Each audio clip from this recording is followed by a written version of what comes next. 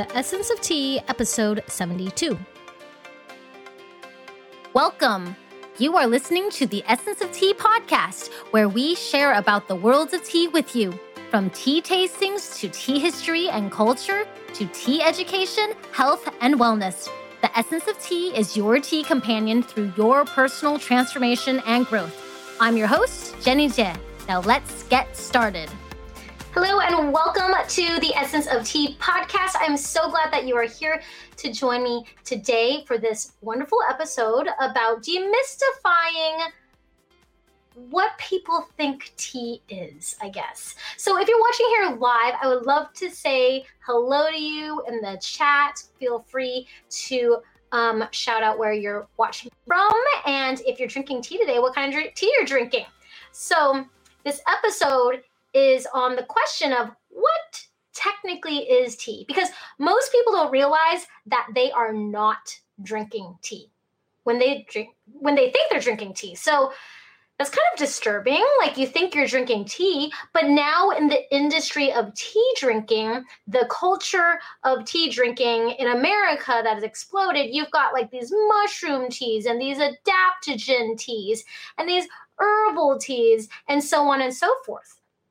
But did you know, actually, the traditional meaning of the word tea is technically from one plant that makes 5 varietals. And that one plant is called the Camellia sinensis. And this Camellia sinensis plant that has been called tea for thousands of years, or cha, or te, or however those translational changes to the word that we're meaning from the Camellia sinensis evergreen tree, has changed over the millennia. It's still the same plant that turns into 5 of our most popular, most common tea categories. Hey, Violet, thank you so much for joining today, watching from Arizona and drinking the 1,000 Mile tea. Love to see you here joining us today. So again, if you're watching live for this podcast episode, feel free to say hello in the chat and let me know where you're watching from. I'd love to shout you out. Let me know what kind of tea you're drinking today for this wonderful episode about demystifying the word tea and what that means. So if this one plant, the Camellia sinensis plant, makes 5 different tea categories: white tea, oolong, black, pu'er, oolong, I think white, green, oolong, black, and pu'er, those 5 different categories, then what's everything else that you're drinking out there? Well, technically, they're not from the tea plant, so they're an herbal infusion. I mean, you wouldn't steep coffee grounds and call it a tea, right? So why would you do that to the tea plants? And that's what makes it so complicated, is there's so many different categories of tea, but then there's all the other stuff, all the herbals, all the mushrooms, all the peppermints, hibiscus, flowers, lavender. And in French, there's actually a word for this called tisane. Tisane, tisane, which means herbal infusion. Of course, they would not call coffee a tisane, right? So when you have this plethora of anything that you're infusing and extracting the nutritional benefits and the essential oils and the vitamins from, it is very, very hard to say, well, what are the health benefits of tea? You're talking about essentially every single plant on earth. So, I mean, people even call basil. You know, you can have a basil tea. You can have a parsley tea. Well, parsley, you could just go buy in the produce aisle and eat parsley. You can cook with parsley, right? Basil, you can make a pesto out of it. Is it really a tea if it's steeped in hot water? Well, not really. It's an infusion, right? Are you seeing the pattern? Ginger. Ginger is a root we've used for thousands of years for medicinal properties and for cooking, because remember, food is medicine. Hey, Deb, thank you so much for watching us from Vermont today. I see that you're drinking our Dragonwell green tea. Awesome. Hopefully it's helping you with this time of year of allergies that are coming up and boosting your immune system and lung health and so much more.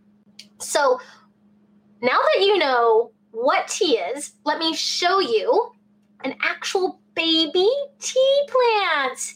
It's this evergreen oval shape leaf, and it's a bush.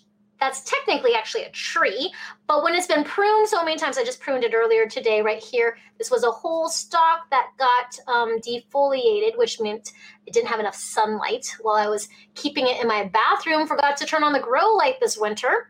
So I trimmed it right here. And as I trim and I prune the tea plant, the Camellia sinensis plant, it ends up being fuller and fuller, kinds of like that bonsai technique, which ends up making something that looks like a bush, but it's actually an evergreen tree plant. And this leaf, or that leaf, or this leaf, or this leaf, they're meant to stay on the plant. It's an evergreen tree. It's not supposed to shed its leaves. It's always supposed to have the leaves on there. And then us who are tea farmers, and yes, we have the only tea farm in Alaska and the first ever geothermal powered tea farm in the world. Here in Alaska, we have our own tea plants. All of our tea plants are at the tea farm at Chino Hot Springs Resort, but I have this one baby plant that I can easily show you who are watching today. And it's this green plant, and it should have tender leaves on the top and more mature thicker leaves. They're called mother leaves. They're the ones that are going to stay on the plant. You're not going to use them for drinking. It kind of gives it a way to continuously get food and fed while we're picking the tender tea leaves. So this one plant with hundreds of varietals, Camellia sinensis, there's Super Sochi, there's a Samaka, there's all these different varietals of the same plant. So they all look kind of like this, and they make 5 categories of tea, and they're literally grown all over the world, and they have been, but more recently, more farmers are in America. There's more UK tea farmers, but let me show you here on this map, and you can see the origin of tea, the center of where you're seeing all these different routes going and changing throughout the world. The center is China. And of course, it's been around for thousands of years. So in over 2000 BC, someone that they named the father of tea, they named him Shennong. Maybe that was his name. I don't know. I wasn't there over 2000 BC ago. But someone by the name of Shennong, or an emperor named Shennong, but usually the origin story goes that it's Shennong discovers tea leaves in his water, that he cooked the water to sanitize it. The practice of sanitizing water. Of course, if you're in places that don't have clean water right out of your faucet, you want to make sure you do not get sick by the runoff of the mountains in the springtime that could have all sorts of different interesting bacteria from animal feces. So you're going to want to clean and sanitize your water. And from that, he discovered, wow, my water doesn't taste like normal water, and hence tea.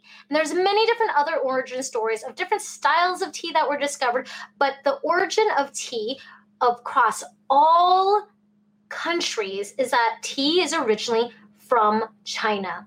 And the mother homeland, the province where tea is from, is Yunnan province. It has some of the oldest tea trees in the world, some of the oldest. There's really old ones in Taiwan also. But they think that was kind of like the center of where tea was discovered. And there it traveled, whether it traveled naturally through animals taking the seeds accidentally or pollinating them, they spread into India. There's different varietals in India, ones that the British didn't realize actually grew in India already. But you can see, because of the way that the world was, that tea plants could slowly travel, not necessarily by humans, but grow to other places. But with these travel routes throughout the world, you've got ships trading. You've got the Silk Road, right? And you're traveling all the way now to the south of Africa. And remember, there's colonization in Africa too. So Africa is starting to grow tea because tea plants are being transported all over. And they're like, hey, wow, all these people like tea. Not necessarily for the health benefits, but they like tea. And so they need to now produce more tea fields, more tea farms in places that they have land for. and unfortunately sometimes slavery, right, to grow and farm these tea plants. So they travel all the way to Africa and then all the way around the bottom of Africa up into Europe. And you can see that there's so many places around the globe, even including South America, which is not one of the original countries that were continents that had tea on it. But now even in Africa or South America, the Camellia sinensis plant is grown also because of demand. So the Camellia sinensis plant, which is technically tea that we want to talk about, is now grown all over the world. That means it's a pretty popular beverage, right?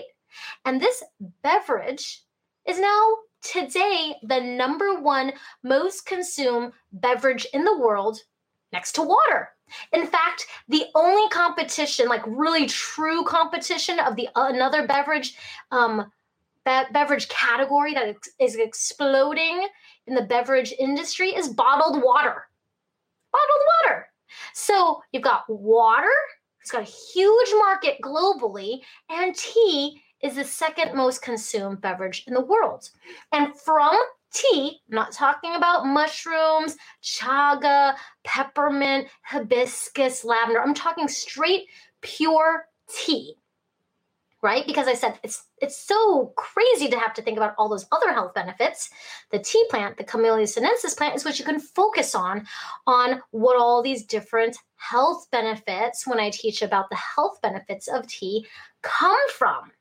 Very fascinating, very, very fascinating. So now that you know where tea is from and where it can be grown, it's also grown on the Hawaiian Islands. It's grown on an island off of Spain. It's so fascinating what people's interests are in tea and its health benefits and how it can travel very easily, very light, how it's preserved in its dry form. So all you need is hot water to rehydrate it and to release its essence and nutrients.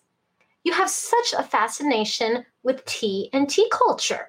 And almost every people group across the world has some sort of story with tea, or at least an herbal infusion, right? So we've got tea. We've got herbal infusions called tisanes. We've also got yerba mate, which is the continental beverage of South America, which I actually have a yerba mate plant actually in my house, but I didn't grab it in time to show you it. But if you're curious about learning more about the in-depth nutritional properties of tea, the health benefits, the components of tea, I want to invite you to join me for our free live 5-day class. It's absolutely free. We just did an amazing 2-day immersive tea retreat here in Alaska. And that was a paid program. And that's not something that happens every year. But for those of you who didn't know about that opportunity or are looking for a more approachable opportunity, this is a really great program. It's super fun. It's called the 5 Days of Tea. And you can learn all about the different health benefits of tea, what makes tea different, fun things to do with tea, why tea is so powerful for wellness, and so much more. So I'm offering this class this month. And make sure you sign up by texting 5 Days of Tea, all one word, 5 Days of Tea, like the number 5 Days of Tea, to 206-339-4587. It's an absolutely free class. As soon as you sign up for it, you'll get the free workbook, which you get to keep forever yourself. So whether you're still in the class or not, you can always have it as a reference for those questions of going back, like, what's good for lung health again? How is it so powerful for wellness and the transformational powers of how it bridges relationships and transforms communities? These are just some of the topics we're going to do in 5 days. So whether you've taken this course before, or this is the first time you've ever heard about it, it is a very impactful free course. And I will be going live 5 days for this free course, which sign up by texting in 5 Days of Tea to 206-339-4587, because we don't offer this class year-round. You can always go to the university website and buy any of the regular tea courses that we have. They're about $300 a class, or if you want to become a certified tea specialist, that is $3,600 for that program. But this is an absolutely free class. If you're curious about tea, you've got time this month to take it. And there are free replays if you missed the live showings up until the week after. So every time there's always new, interesting, relevant, timely, and relevant information. And so this class is not a recorded class that's just replayed over and over again. This is an absolutely live, free class. Any questions that you submit to me, I will review them and fit them into the course. And so it's really modified by the attendees of this absolutely free live course. So sign up today and make sure that you invite 3 of your besties, because this is a once-in-a-lifetime opportunity to take a free course from me, an international award-winning certified tea specialist and a bestseller of a book all about the wellness properties of tea. And I'm also a tea farmer. So sign up today. Let your friends know about this once-in-a-lifetime opportunity to learn more about tea from me. Thank you so much for joining me with me today, and I would love to answer any of your other questions that you have about tea. So if you have any questions at all about tea and are interested in having me cover them in one of our podcasts, the Essence of Tea podcast, make sure you email them to hello@sippingstreams.com, and I'll see you on the next episode. Just one more thing. If you enjoyed this episode, please give us a rating and review where you listen to podcasts. We would really appreciate it. And don't forget to also check us out at sippingstreams.com.